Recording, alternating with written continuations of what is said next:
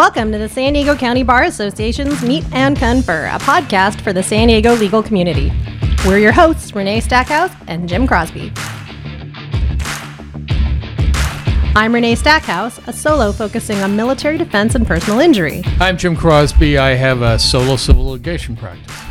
And today we have special guests, Heather Rosing, Patty Hollenbeck, Heather Riley. Today our topic is Big Law.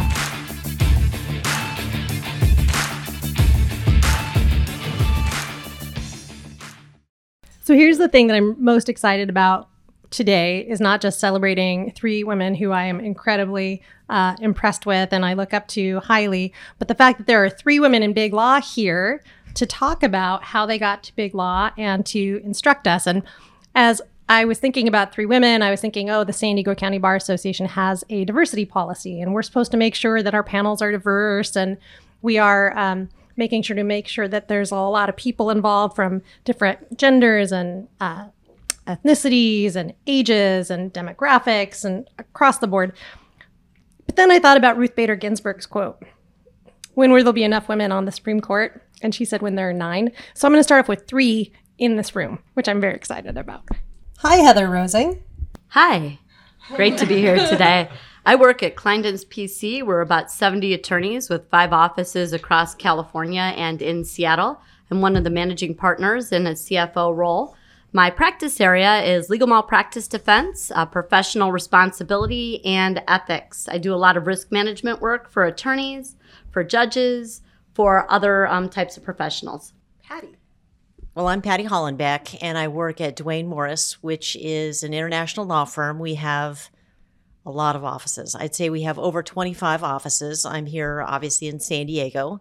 I'm in the commercial litigation department. Technically, it's the trial department. And my specialty is general civil litigation, focused on franchise work, as well as consumer cases and a variety of other business work, ranging from partnership disputes to real estate litigation.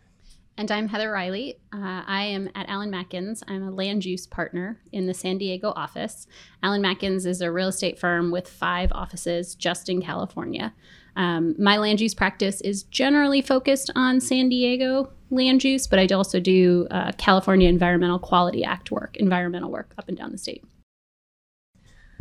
Okay, we have so many questions for you. But my first one is, what got you into Big Law? Well, I went to law school in Chicago, and it was very, very cold. And I interviewed with big law firms throughout California, primarily, and selected Kleindienst PC, which at the time wasn't a big law firm. It was only about 12 attorneys. But I thought, wow, this is a great opportunity to get in on the ground floor. But I always thought maybe I'd do something else, go to the U.S. Attorney's Office. I wanted to do something litigation-oriented, but I didn't know exactly what. I fell in love with litigation at Kleindienst. I quickly developed my expertise in legal malpractice defense and the attendant ethics and risk management work.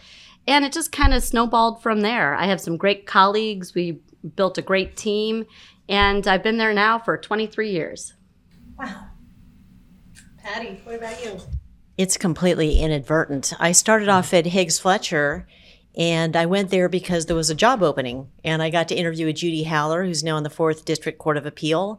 She became my boss. That was a wonderful time there. Then when it was time for me to leave there, I went to work at Buchanan Ingersoll with Judge Karen Crawford before she was a judge.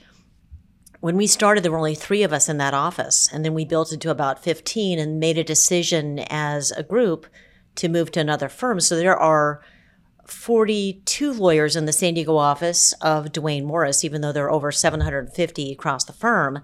So I don't think of it as being part of Big Law, even though we are, because our local presence is very family-like. It's small enough to feel like you know everybody well. And I can wear my inflatable T-Rex costume, and that's okay.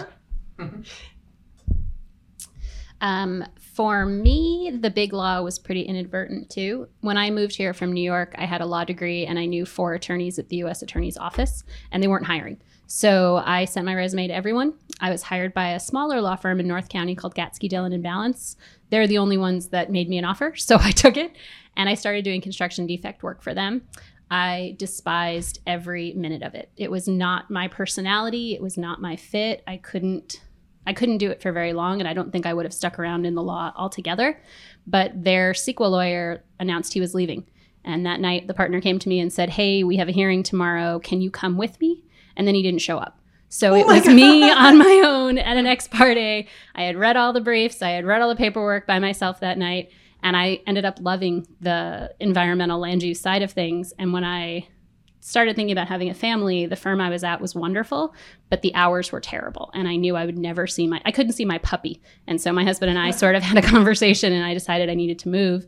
And so Alan Matkins was looking for someone who could do what I did. So it worked out really great. I moved there in 2006. My first week there, I could not believe that there was no one in the office after 6 p.m. Like, I would walk around the halls waiting to see people, and I just started going home at a normal hour, which was much more conducive to having a family, and I've been there since. It's really interesting to hear you say that. It's kind of the antithesis of what I think of when I think big law. So I hope we'll touch on that in a little bit and hear about from all of you about your work hours and that dreaded billable hour that I hear about.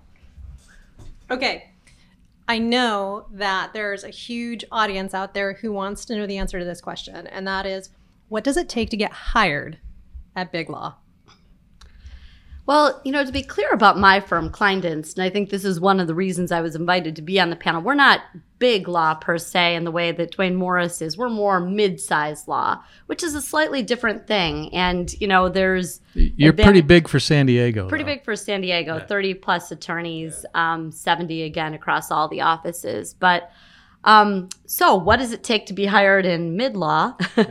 Well, I will tell you the market is changing quite a bit. I'm seeing a lot more people going through recruiters, younger and younger people who have less years in practice are now going through recruiters, which I think there's pros and cons of that. And I wouldn't necessarily recommend that a young person run out and hire a recruiter in order to go to a big law firm if that's your desire. The other way that we're doing a lot of hiring is, frankly, through personal connections. Probably, I would say the last 4 or 5 people that I've hired, I've met through somebody. Somebody I met through the San Diego County Bar will call me and say, hey, I have a great candidate. And then I'll take a look at the resume. And because I have that personal reference, it means a lot more to me. I would say the most ineffectual hiring for us is just putting an ad out there and getting, 100 resumes, because it's really hard to sift through them. It's really, hard to understand who's best for the position. If you're the candidate, here's the advice that I would give you. You need to go out and meet people and network the heck out of it. You need to join the SDCBA as well as the California Lawyers Association. And I'm the president, and Renee is one of our leaders. It's a good plug. Small plug. But you need to join these organizations, and you need to go to the events. You need to join the committees. Then you need to ask the attorneys who have been in practice if you can go to lunch with them. And then you need to ask them if they can introduce you to 2 other people. And, you, Renee, it's hypothetical because you don't want to do this, but you want to work at Duane Morris. And you go to lunch with me and I say, well, I'll introduce you to Patty Hollenbeck. And then you meet Patty, and maybe Patty introduces you to the hiring committee. That is clearly and unequivocally the best way to get a job. Know people, network, get out there. Love it. Excellent. Any other words of advice? So at Alan Matkins, we're an AmLaw 200 firm. So we're not as big as Duane Morris, but we're sort of probably a slight bit larger than somebody like Kleindienst. We get resumes, I can't even tell you how many a day, just get dumped on us. So last year, we actually hired someone in charge of what we call now our recruiting department, and they handle all of the regular recruiting that we've always done, but they're also in charge of our associate advancement. So they're making sure that our associates are integrated, that they're getting good work, that they're doing the other stuff. So, but that gives them the opportunity to see it in the door and then going up the steps, essentially. And our recruiting department, Christine McWilliams, is phenomenal. She's in our Orange County office. She's in all the other offices all the time. She's asking what we need, the holes we have to fill, the type of people we're looking for. And she's really made our summer program pretty fantastic. I didn't participate in a summer program when I was in law school. I didn't really understand it.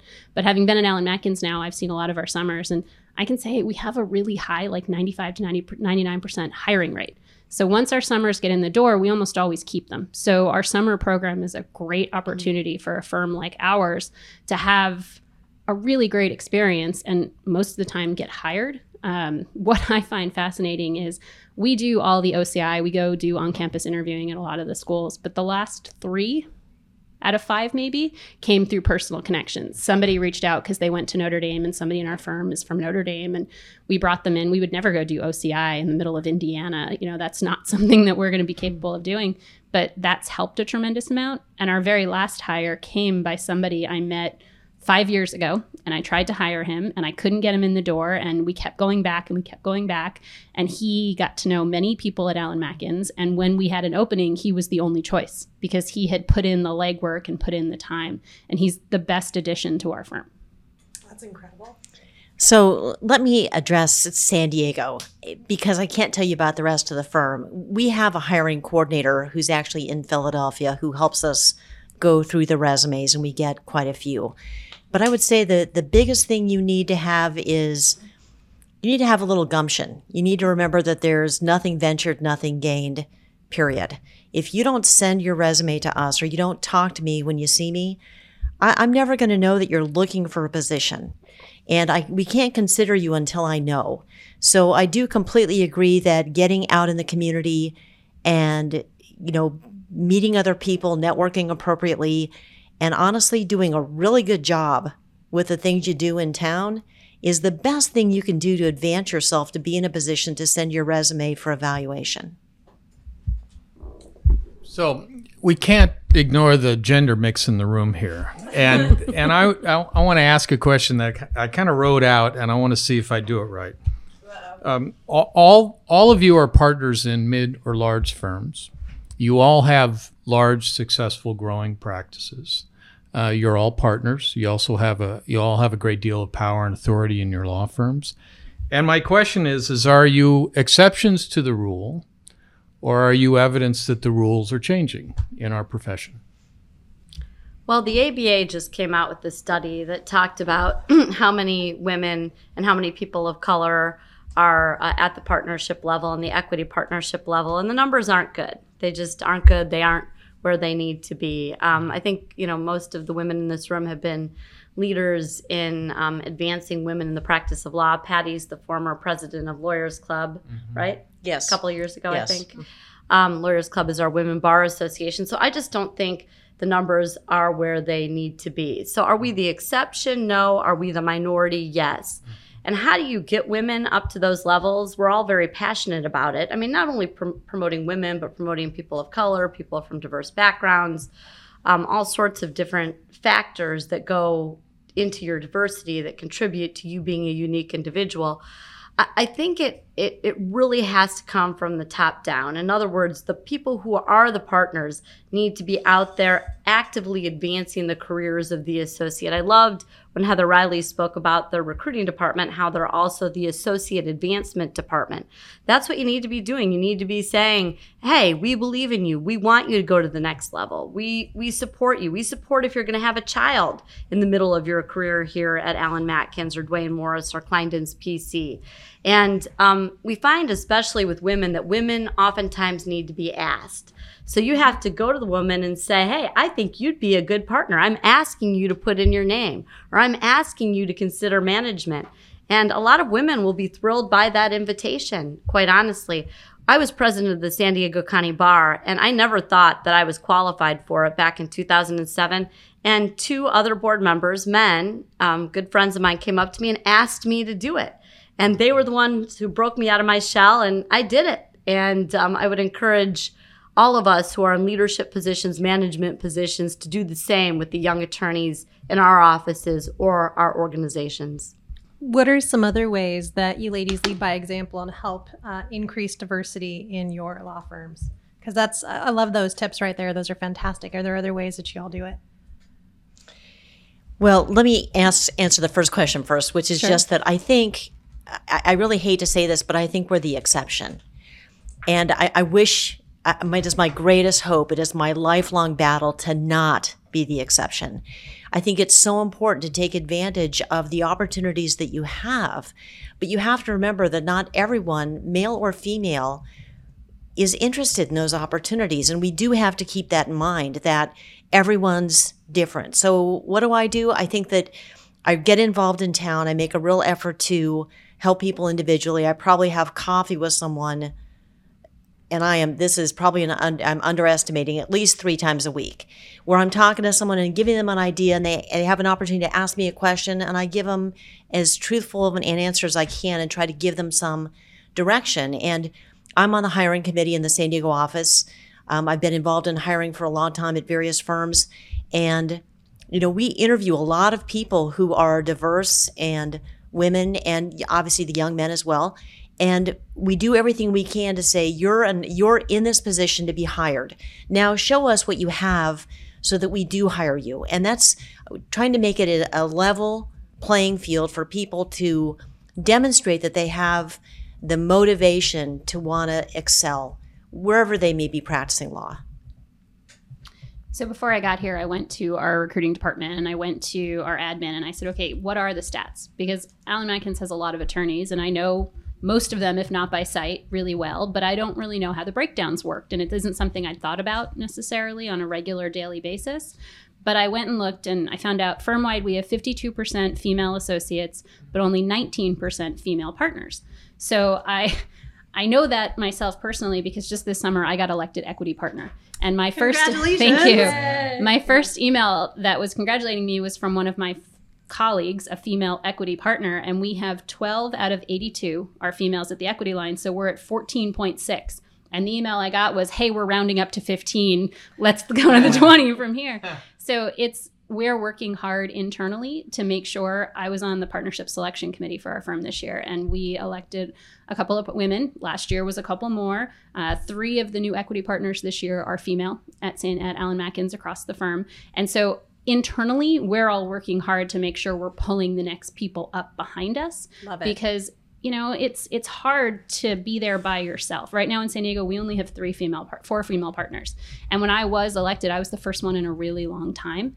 And so it's my goal, the associates behind me, the male and female, the good ones, to make sure they make the jump. But in particular, I'm really interested in making sure the females stick around so that they can be evaluated, because too often I get calls from a woman in Century City in our office and she's like, I can't do this. This is too hard. This is not what I want to do.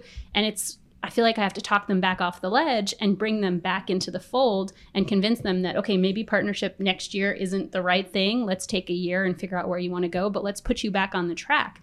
And it's too common that we're having those conversations, I'm afraid. So I agree with Patty. We still are the exception. And I would just say, Heather Riley just busted out a statistic, so I had to look up one too. But the ABA report that I referenced said that women make up 36% of the profession today, but they only make up 19% of equity partners. And this same ABA study talks about how the average weekly salary for female lawyers in 2018 was about $1,700 a week compared to $2,200 for men. So I think this study highlights some of the issues we're discussing. And what strikes me about all of your comments is a theme that we've been seeing throughout all of these podcasts, and that is the need and importance of mentorship. Because it seems to me that what you're saying is that the advancement of women in firms may not be best through institutional policy, but through individual mentorship and pulling people up into positions of power in law firms. Lawyers Club has a great mentor program that I've been involved in for a number of years. And when I was first signed up, I think I was probably the first person maybe in the history of Lawyers Club to write down land use or environmental, because I had 8 people, I think the first year, asked me to be their mentor. But most of the people that I have mentored in my almost 20 years in San Diego all have great jobs in town now, and I'm constantly on them to make sure they sign up and do the same thing. Because if you don't continue that bridge, we can't keep pulling people that are good people up behind ourselves. And I agree with that. I think that so much of this is an individual effort, person by person, to bring along some other person or other people to where you want them to be, where you hope they can be, where they can shine and excel and do on their own. They can give back the way you've tried to give to other people. And I'm very proud of our office because we have more than half women in the San Diego office. We have an equal number of women partners as we do, associates, and male and female. And we have a fantastic diversity program. And yet it really is still a lot of personal effort by a number of people, it's certainly not just me, to look for those individuals who have the right mindset to want to improve and be in the kind of environment we're in, and know that there's support there and they don't have to be afraid of the next step. I really feel that people are afraid, and I hate to kind of go back to the Sheryl Sandberg thing, but it is a little bit of the lean in that people are afraid to make the next step. And it's not just women. They're afraid of the next step. I honestly think, even though I have a ton of obligation, being a partner is easier than being an associate. An associate is brutal. I mean, there's so much effort, so much work that's being done. The hours, the responsibility, answering to other people. I have different kinds of responsibilities, but I love what I do. So can we talk about that a little bit? I think all of you at one point or another has referenced the partner track. And what is that for? What was your experience with the partner track? And what do incoming associates need to plan for if they want to get on the partner track? Well, we have a shareholder track technically, but same thing. First, as an associate or somebody considering entering into a law firm, don't be afraid to ask what the policies are. I've interviewed hundreds of people at this point, and I would say 10% of the newer or younger people actually ask me information about the partnership track. And I'm always surprised when they don't ask, because the minute they ask, I send them a document or we provide that information. So don't be afraid to ask and find out what it is. In terms of my path to partner, my firm's very entrepreneurial, as Jim knows, and we're encouraged to get out in the community. We're encouraged to develop business. And I have to say, there were a bunch of great mentors in my firm who kind of forced me out of my comfort zone early on. Get out there, Heather, do this, develop business, meet clients. And, I kind of took to it, and it led to my path to become an equity partner. And I've been an equity partner for a good more than a decade now. But I will tell you, I'm not seeing other women climbing the equity partner ranks. Even at my firm, there's only a few. And that's not due to a lack of encouragement. I think it's just really hard to retain women generally in the profession of law. I hear from a lot of women that by the time you add up what it costs for your child care, it makes more sense to stay home. That kills me when I hear that, just kills me. And certainly at my firm, we try to do anything possible to retain women, accommodate children, accommodate maternity leave. But I think it's a problem. And, the studies also show that more and more women are leaving big law and the pressures of big law to go into in-house positions and government positions, which I think is good in some ways. You want women in those positions, but you need women in the big law firms as well. So it's a struggle, and I don't have the perfect answers, but I know podcasts like this are going to help. Excellent. Can I ask, can you share how many billable hours they're supposed to bill for a partner track at Kleinden's? Yeah, well, we keep ours low because we want to encourage pro bono, community, professional development. So an associate is $1,850, a junior partner is $1,800, an equity partner is $1,750, but some of the firms are at $2,000, $2,100. But sometimes it's misleading because $2,000 or $2,100 may include a 100-hour pro bono credit, whereas our $1,850 doesn't include that. But the billable hour, there's just no two ways about it. It sucks. Nobody in the right mind likes tracking every 6 minutes of their time. But I'll tell you one thing, you do get used to it. Certainly, as I think everybody except you, Renee, you probably don't have to track your billable hours. So, So I'll tell you, I did at Thorsness when I worked there. Vince had, because he came from Higgs Fletcher, and so they still had us track 6-minute increments. And I went out on my own, and I was tracking 6-minute increments, and I did that for about 3 months before I realized, wait a second, I don't have to do that anymore. Done. Never did it again. I will say the statistics show that the majority of people entering law school are women. It's a larger percentage than men. So there is hope for the future. I have a question. I'm wondering how you think having more women in the business changes the nature and character of the business. I mean, women litigators litigate different than men, and not different, not better, not worse. They're just different. And I'm curious how you think more women in what has been traditionally a male-dominated business is going to change the business. Well, I'm not a litigator in the traditional sense. Not even litigation, But, it's the yeah. whole business as a whole. When I walk into a room, there are usually a couple other women in the room. And more often than not, they're the government staff members or the government attorneys that I'm dealing with. There are a lot more women on that side. Just, it's fact. When I walk into a hearing, I'm very pleased to see now when I'm going into public agency hearings that the dais is much more reflective of the community that people represent. So the city of San Diego's council is majority female now. That, when I started, was not the case. And I do think that my style is my style. It's not the same as another woman necessarily, but it's certainly not the same as another man. Early on, I tried to, when I was doing construction defect work, emulate some of the men that I was watching and the ones I respected. I was trying to be more like them when I was walking into depositions or when I was going to hearings. And it felt so fake to me. It felt like I was putting on a costume or a persona, and it never felt comfortable. And I'm not a table pounding kind of person, but I was trying to almost do that because I thought it was the more effective way to be.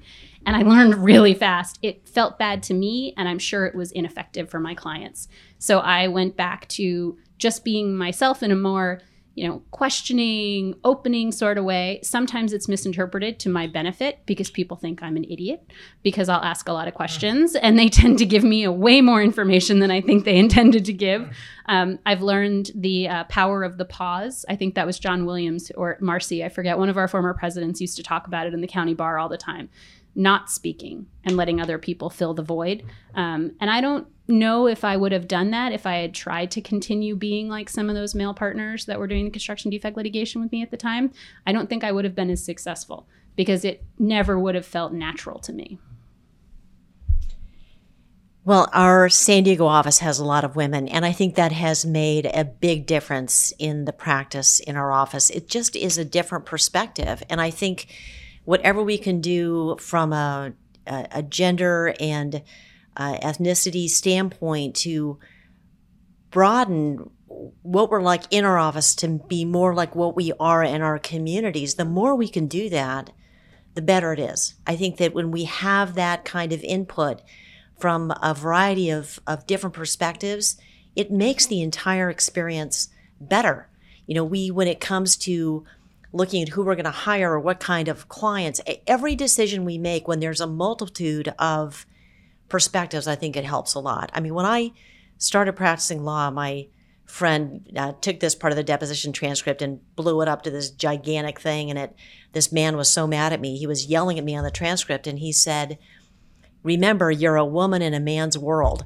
And he was pounding the table at the time. And my friend, a guy, thought it was the most hilarious thing he'd ever, of all the people to tell me this. I have two brothers. I've got, now I have two sons. My dad was in the military. I was surrounded by men my entire life. And it was just a very, obnoxious but sort of funny thing. And it motivated me. It made me think, well, when I go into court, unfortunately, there are still a lot of men in court. I went down a couple of weeks ago to just a case management conference, and I couldn't help myself. I was counting. I'm like, okay, 5 men, 6 men, 8 men, 10 men, and me. And then finally another woman walked out. I thought, wow, still after all this time, we have so many more men who are actually litigating. Does it have an impact on the cases? I think it does to some degree to have more women. But more often than not, it's me and all the men. Interesting. I would say, when I joined my firm, the other woman was out on maternity leave. So was me, and the men. There were women, they were secretaries, and the men were great. They're still my law partners today, great people. But, that's a certain vibe, being the only woman in a room full of men. And now, today, I make it a point to hire people from all cultures and backgrounds and genders. And so we, my team, which we call the professional liability team, though we do a lot of things, including general business litigation and IP and employment. But it's this terrific mix of people, and it makes for a more pleasant working environment. I just love all the backgrounds and perspectives, and I think we better serve our clients when we have all sorts of people from, different genders and backgrounds and ethnicities. So I'm a big believer in it. I also, I'm the former president of Change Lawyers, which is a diversity-based bar organization. And our big thing is that the profession of law has to mirror the population. You can't have, only white men providing legal services when the majority of the California population is Latinx. You just can't do it. People aren't going to feel that they have access to justice or our justice system.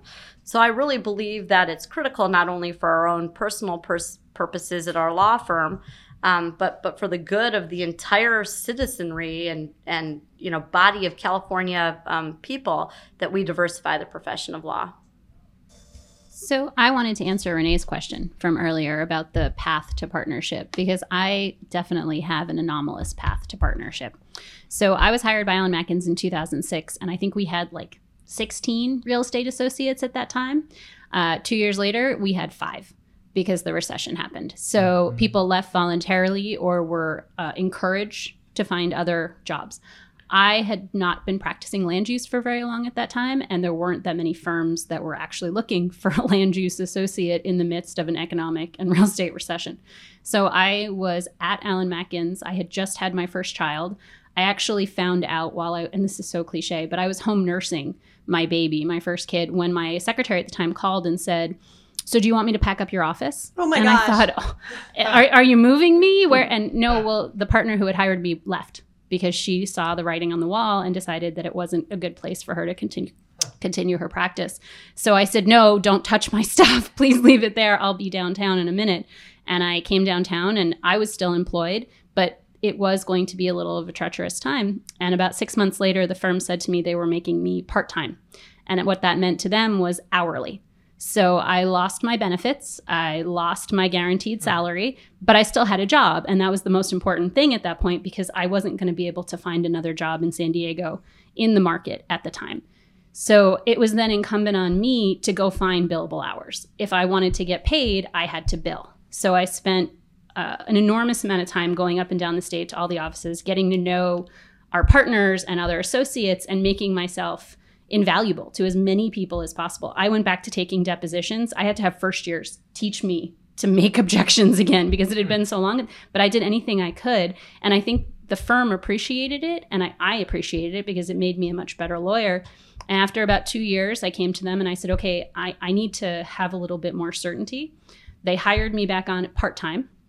I was part-time for a number of years. Part-time in our office, like part-time in other offices, meant I had a lower billable hour requirement, but I also had a lower salary, obviously, and there was a little bit of a ding on salary that went with your hours. After 2 years on that, I was able to convince them to take me back full-time. So I am the only partner at Allen Mackins who can say I've been hourly, part-time, and full-time.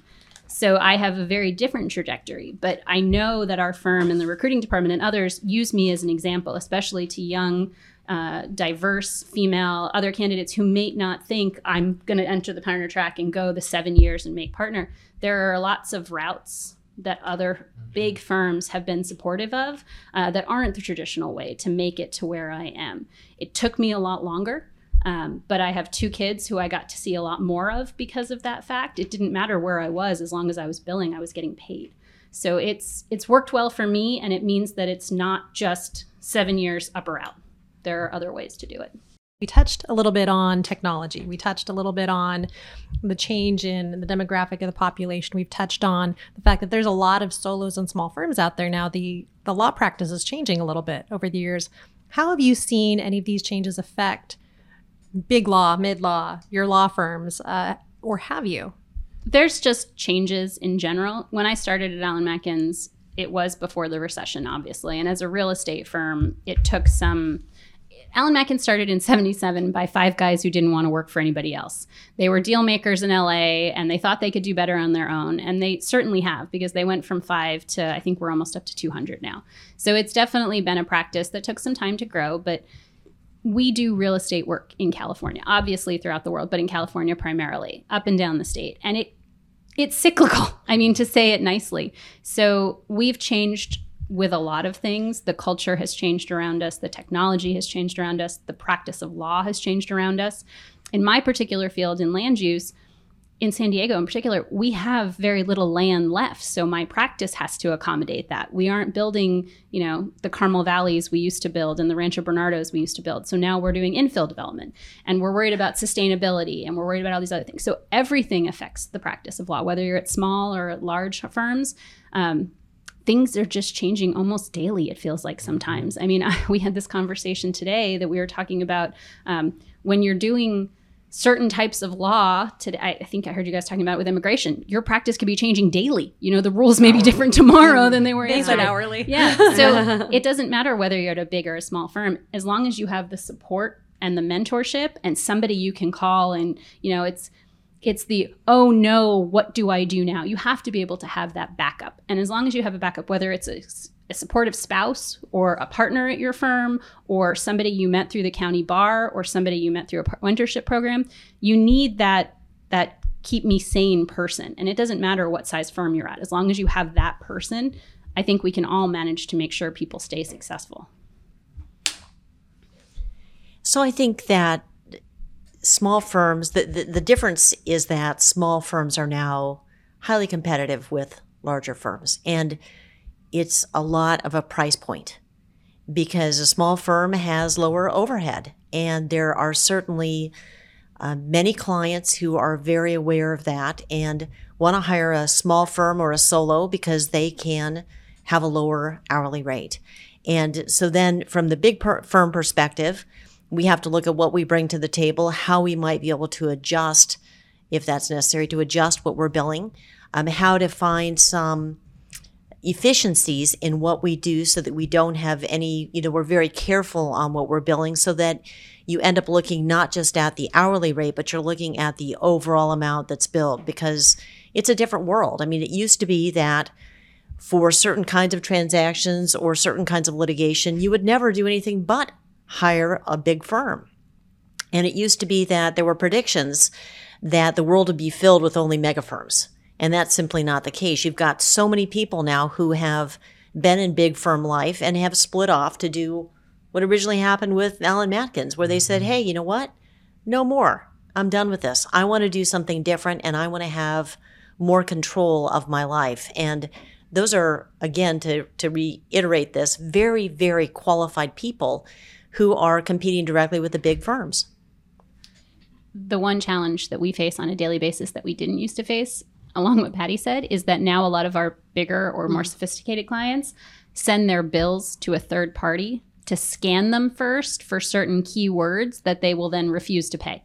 So we have to adjust pretty regularly to understand how we identify the work we are doing, the quality of it, the necessity of it, because we'll get rejections every month from certain clients because the system identified a word that is not an acceptable. The dreaded audits. Yeah. And those are private institutional clients? Almost all their private clients that are doing it. And there's third-party vendors that they send the bills to that check. It's not even generally in-house that the clients are doing it. There are other companies that do it for them. Almost all insurance. That's fascinating. Almost every insurance company has that software. And it's so funny. It's like a software battle. The insurance companies and the big corporations have it. These legal auditing companies allow you to run the bills through. It scans, it analyzes. The law firms are now buying the software. I know this is a bit off topic, but the law firms are buying the software to make sure that their bills don't have those words before it goes to the insurance company. And somebody told me, I don't know if this is true, that the same company sells the software to the law firms and the clients. But it is a change. It is. I think that the Great Recession really restructured our business permanently in a lot of different ways. I think there's more competition now. I think we're more cost conscious. I think the clients are, let me say, less loyal and they're willing to jump more. I'm curious how your firms have changed in the manner that they do business after the Great Recession. It's a really good question. I think it relates to the last question and the answers that you got. I think clients are becoming more cost conscious, more solution oriented, more business minded. It used to be, I think years ago, like, you are in a legal matter. You are my, I'm going to hire you as my attorney. I will agree to your hourly rate, and you kind of deferred to your attorney to handle it. I mean, these days I see our clients asking, hey, up front, day one, or even before they hire us, what's the budget? What would it cost to settle? What is the right business decision? How much energy is going to go into this? What are the creative solutions? So going back to the Great Recession, I think when we came out of that, Jim, maybe around 2010, 2011, 2012, I think we had to make our practices more in tune with our clients' business models. Jim and I used to be law partners, as Jim referenced, and we've talked a lot about this. But that's how I've had success developing clients is, really sitting down and understanding what it is they're looking to get out of my representation. And it's always something different. Sometimes it's try my case because I'm going to prove that I'm right. Sometimes it's get me out of this on day one. Sometimes it's I have an unlimited budget, let's go for it. Sometimes it's I only have this much money and I need this done in the next month. So understanding the needs of your clients, listening is critical in today's day and age because people aren't sticking with lawyers for decades as their company lawyer anymore. It's simply not happening. And I don't think this is the first time this has happened. In my law career, there have been a number of recessions, and the business changes during and after a recession. And when I started out, I did all insurance defense work. And I remember we would look at the ebb and flow of those cases. And if the economy was good, the insurance carriers would send more of that work out to the private firms.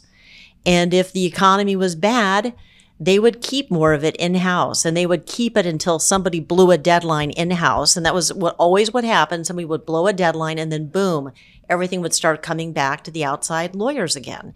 So I don't think that reevaluation is something that was unique to what happened in our last recession. I think it's something that happens routinely. But now we really do see what Heather's described of a more sophisticated client, a client that is pushing back more, and they should push back to say, what am I getting for what I'm paying? And how timely is it? How responsive are you? Are you considering what I want to accomplish with the legal work that you're doing for us? Patty's entirely right. We always joke in our firm that the deal makers who started the firm, they hired land use attorneys when they needed somebody to help develop Orange County. And they hired bankruptcy attorneys the first time a recession hit. So our bankruptcy keeps us going in the recessions, and our real estate keeps us going when times are good. And, the receivership work gets really popular when things are bad, and it sort of evens itself out, which is why our firm, a real estate firm, has managed to survive through a couple of the cycles. But in particular, being a San Diego land use attorney throughout the last recession, the practice changed entirely. What I was doing, as I said, the big greenfield projects are now the small infill projects. But at the same time, the type of work we do has changed a tremendous amount. A lot of our clients are guys who have architecture degrees or guys who have contracting degrees and are developing on the side. And it's a risky business to be a developer in a small big town like San Diego, because things can, shift very quickly. But if you have money and you have something you want to build, San Diego is a good place to build since the last recession. There's a lot of opportunity in a housing crisis like we have in California right now. This is the market. You can get your projects approved. You can get over the finish line. But at the same time, we have an aging population. And a lot of that aging population are the ones who bought in the 60s, love their one-story, very similar neighborhood, and don't want to put density in those places. So my practice has shifted and has now shifted again because we're lining up with areas of real estate that we might not have previously. The developers are, on the same side as the YIMBYs, who are on the same side as the unions, because they all want to be able to build. And that 10 years ago was not the case. And can I just comment on your path to partnership? So I just want to say that I'm not sure it's ever quite linear. I made partner the first time when the requirement was that I practice for, I think it was 6 or 7 years, and I made partner in that time. But my boss left and went on the Superior Court. I ended up working for another person. The kind of practice I had changed. We had our first child. We moved.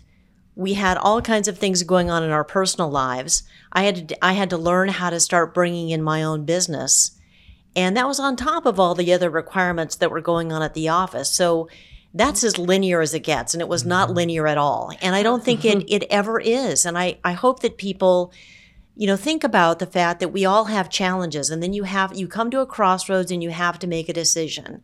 And Heather described what she was going through in her, journey to become a partner, the part-time, and, the different things she did. Now, at that first juncture, Heather could have said, you know what? I'm done. So done. Stick a fork in me. I am done. Yeah. And she could have left, and she would not be where she is today. So don't think of adversity as something that stops you.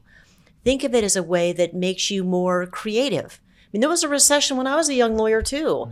I remember standing in my friend's office, and he bought a dartboard, and we were throwing darts at the office in the middle of the day. And I thought I was insulated because I was pregnant at the time. And what was I thinking? And yet we survived that. So, and by the way, it was a long time ago. Just want to say that. But be creative. Think about ways to challenge yourself when you're faced with a roadblock. Okay, so now I'm hoping you can all take a minute to brag on your specific offices, because I know you all belong to firms that have multiple offices. So what makes the San Diego office the best and most special out of your firm-wide offices? Well, Kleindienst was, it's a San Diego-based firm. And it's a really cool story because a lot of law firms open up their offices in other jurisdictions because they acquire other law firms or they lateral in partners. Every single one of our offices came from an attorney who started in San Diego and moved to open the other office because that attorney wanted to move someplace else. So as a result, it's a very family-oriented, close environment. Pretty special. I suppose the downside, if you think it's a downside, is it doesn't allow crazy growth. You're not going to balloon to 1,000 lawyers by utilizing the model where everybody has to come from San Diego. But let me talk about San Diego for a second. I love San Diego. I find my office to be special, but this whole legal community is so special. You can just walk down the street here, as you all know, and you'll run into 10 people that you know. The events are all within this 3 or 4 mile radius. And, every time you go to one, you see 20 people, and you're all doing the same good work. I referenced earlier with my work at the statewide level, the California Lawyers Association, the State Bar of California, Change Lawyers. I've seen a lot of lawyers from all over the state. And I do practice in quite a few other jurisdictions. I do a lot of work in LA, and we have something pretty darn special here in San Diego. So I'm proud of our San Diego office, but I'm even more proud of our San Diego legal community. I love our San Diego office. So we have there are about 40 of us now, and it's a vital environment, and it's a lot of fun. We have some good personalities. We work together. There are a variety of different practice areas. So there's litigation, which is called trial, employment, which is both the transactions and the trial aspect of that, real estate, including land use, corporate, intellectual property, and tax as well. And then we have an education practice group. So we have a wide variety, and yet we refer work to each other. We work together. We have our partnership meetings where we have meaningful discussions every month. We have firm-wide events. We go racing Formula One, those little Formula One cars for the summer associates. I, of course, make margaritas. Everyone should know that. So we really try to infuse the environment with a lot of fun. And it's a wonderful opportunity to come to work and then leave at the end of the day and do the rest of life. I have the managing partner of Allen Matkins in the San Diego office, and we just elected our third ever managing partner who is also in the San Diego office. So one of the key things is make sure you office where the managing partner is. That helps a great deal.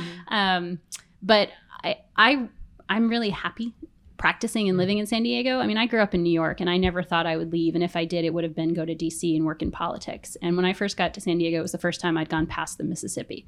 And now there's not enough money in the world to make me want to leave this town, this legal community, and my office, quite frankly.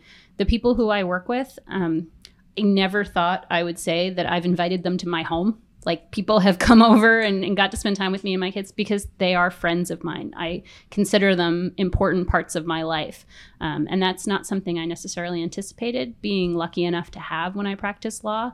But the people who live in my neighborhood, who practice with me in the office, I mean, we had 2 new hires last year, and I hosted a party at my house. We had it catered. We brought everybody over. We got to meet people's spouses.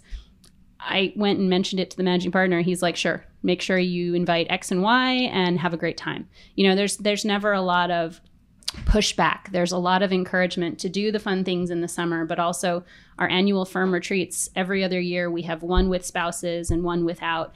And I can tell you that the other Alan Mackins offices, I don't know if they'd admit it to you, they're jealous of San Diego because we're a lot more laid back. We don't wear suits every day. They're all going to hear this podcast, yeah, Heather. They're all going to hear it. And I don't think they're going to necessarily disagree with me in writing, you know. But it's a nice place to practice law. And, you know, as 5 members, all of whom have served on the county bar's board of directors, being a lawyer in San Diego is a great place to practice law because you get to do it in, 1, a beautiful location, but 2, a really close-knit community. So even if you aren't downtown within 2 blocks of an event, when I was president and before that, we've been sending those events up to North County. We've been doing the bench bar roundtables all over the place so that we meet the other courthouses, we meet the other people. Adriana, you know, you have this access, whether it's through phone or through web, you can reach out to these resources. You don't have to be downtown. But if you are, you can come to the bar center. You can use that location to do all that sort of stuff. That's not something you get in other jurisdictions. You can't go do that and I can't say this, I'm not going to name any city because I'm sure whatever I say, I'll be wrong. But, you know, it's not the same. Having gone to enough of the bar conferences, San Diego is super unique and we're lucky to be here. And if we can keep these great lawyers, keep them in the firms or keep them in office as general counsel, the more we have, the better off we all are. So as 3 very prominent, successful women lawyers here in San Diego, I'm going to ask you to do me a favor. My oldest daughter is a 3-year lawyer here in town, and we talk all the time, and I give her advice. But, you know, as enlightened as I think I am, I'm still a man. And I'm dad. Yeah, and a dad. Yeah, and so my advice is a little bit skewed. Yeah. So if you were to sit down with my daughter, a 3-year lawyer here in town, and you're actually speaking to a lot of young female lawyers, hopefully on our podcast, what single bit of advice would you give to her or them about building a successful career as a woman lawyer in San Diego? Well, gosh, you said one thing and like 5 things come to mind. So. How about 3? Okay, 3 things. Okay, I feel much better now, Jim. Number 1, I like Heather Riley's advice from before about how you went into court the first time and like table pounding is what you thought you were supposed to do. Be yourself because you're never going to be anyone else. You're not going to be successful forcing yourself into a mold. Number 2, you know, everybody here is a hard worker, but you got to work hard. You know, anybody who thinks you're going to be successful in the law without some nights, weekends, hard work, tears, emotion, anxiety, it's just not that you're speaking from experience. No. God, no. I mean, last night, me. yeah. This morning, whatever. But it's just you're gonna have to pay your dues. It's a tough profession. My dad was a lawyer for 50 years, and he's like, it's the best profession in the world because he was a farmer before he became a lawyer. So apparently, it's a better profession than a farmer. But it's a hard profession. So be prepared to work hard. And then the third thing I would say, and your daughter is already good at this, Jim, but develop relationships. It circles back to what we discussed before. You know, I've just like the other people in this room have had success at developing business, and people ask me about it. You know, is it like flashy events or gifts or, you know, promotional brochures? It's none of those things. It is literally getting to know people, sitting down, having a real conversation, asking them about their lives. And you combine that, the relationship, with competency and skill in your law practice, and you will have a big book of business, really, at the end of the day. So those are the 3 things, and thank you for letting me say 3, Jim. I couldn't have done 1. Well, I envy Heather as going first, and I And I feel bad for our other Heather because she's going to go last. She has to be creative. So she is going to have to be creative. So I would say the first step is to find in this giant morass that is the practice of law, to find what you love to do. And you can decide whether that's transactional work, or you're doing real estate, or you're giving ethical opinions, or you're a trial lawyer, or you work on the plaintiff side or the defense side, whatever it is. I could keep going for hours on just look at the sections and the committees that the county bar has. There is a wide range of practices. And you have to find what you really like doing, because this is not just a battle. This is not 1 year, 5 years, 10 years. This is a long time that you hopefully will really enjoy what you do and mature as you get through the practice of law. It's a little like the road to Hana. It's not Hana. You're not going for Hana. It's the road. It's the journey. It's what you see on the side. It's stopping for banana bread, right? That lady who makes the banana bread on the side of the road, and listening to Craig, what's his name, give the podcast, speaking of podcasts, on what to look at on the road. That's what it's about. You have to enjoy the journey, and then, get involved. I think that if you find other people who are like-minded in whatever interests you, that's a wonderful way to meet people. And the more people you get to know, the easier it is to make those connections and to survive, to be a survivor, to survive the practice of law and to enjoy the practice of law. And I think I might be at 3, but my 4th is, sorry, Heather. You have to be ethical. Okay, now Heather. Your ethics is, but you have to be. Yes. Your ethical behavior is the number one piece of advice I can give to anyone. Your reputation is everything.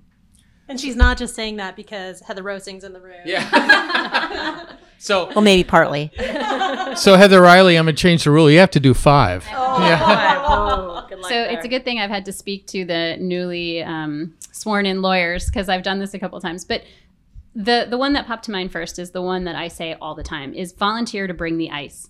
So when you sign up for a group or an event or anything else, say that you're going to, it's a silly way of saying it, but say that you're going to come back and do something, because then you have to come back. You can't just blow off the next meeting because you got asked to cover a deposition. Well, you're going to cover that deposition because it's your job, but you still have to go to that meeting because you volunteered to bring the ice, and the drinks are going to be warm if you don't show up. So volunteer to bring the ice is always the first thing I tell people.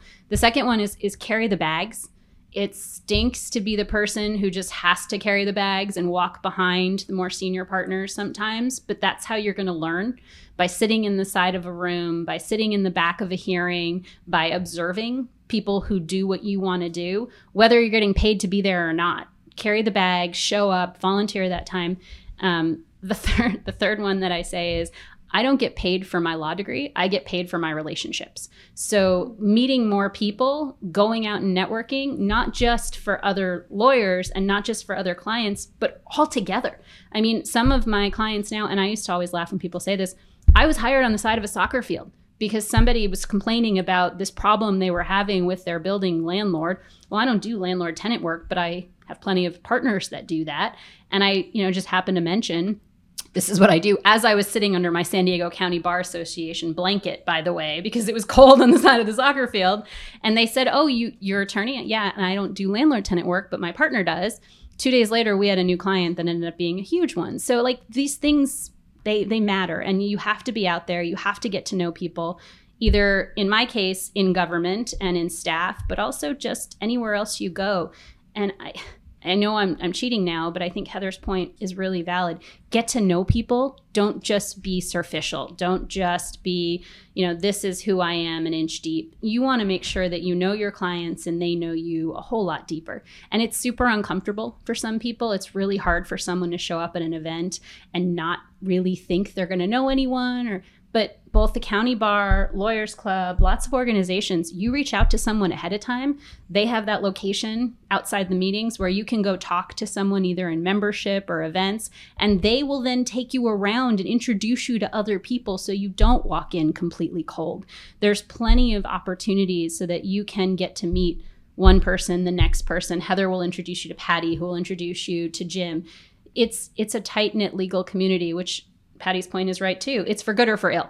it's good to meet other people, but if you do something that you don't live up to your word, that's going to stick around forever. So there's a lot of things we can say to the young lawyers, but most important is just be good at your job.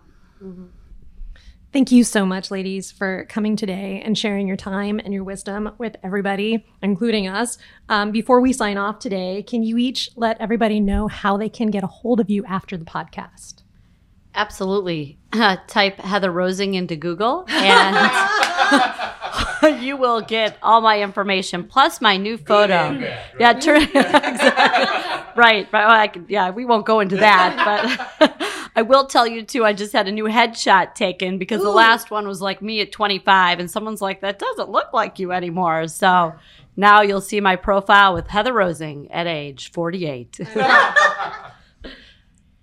I wish I was 48, but just put Patty Hollenbeck in Google and San Diego and you'll find me. You can always find me on LinkedIn as well. And I would love to have you reach out to connect with me. I will promise that I'll accept your request.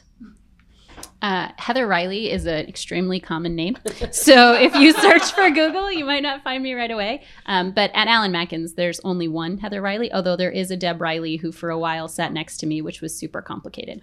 So Heather Riley at allenmackins.com. It's actually H Riley at allenmackins.com. My number is 619-235-1564 at the office. If you reach out to me, I will make sure that we get in touch. And if I can't put you in touch with the right people, someone else can. So take the shot, ask the questions, reach out for help, and there's lots of people here. Well said. So before we started this, I commented that we had a room full of talkers here, and probably put a better way, a room full of very good conversationalists, and I think that that's the case. You're all my friends. I treasure this time we've had together, and I think we could sit here and talk for hours, frankly. And so thank you all for coming. We've satisfied our meet and confer requirement, and we leave you with the San Diego County Bar mission statement. Inclusion and community define us. Innovation and leadership propel us. Your growth motivates us. Celebrating you and the profession is us. Thank you for joining us as we talk today about mid and big law and professional growth. We'll see you next time on Meet and Confer.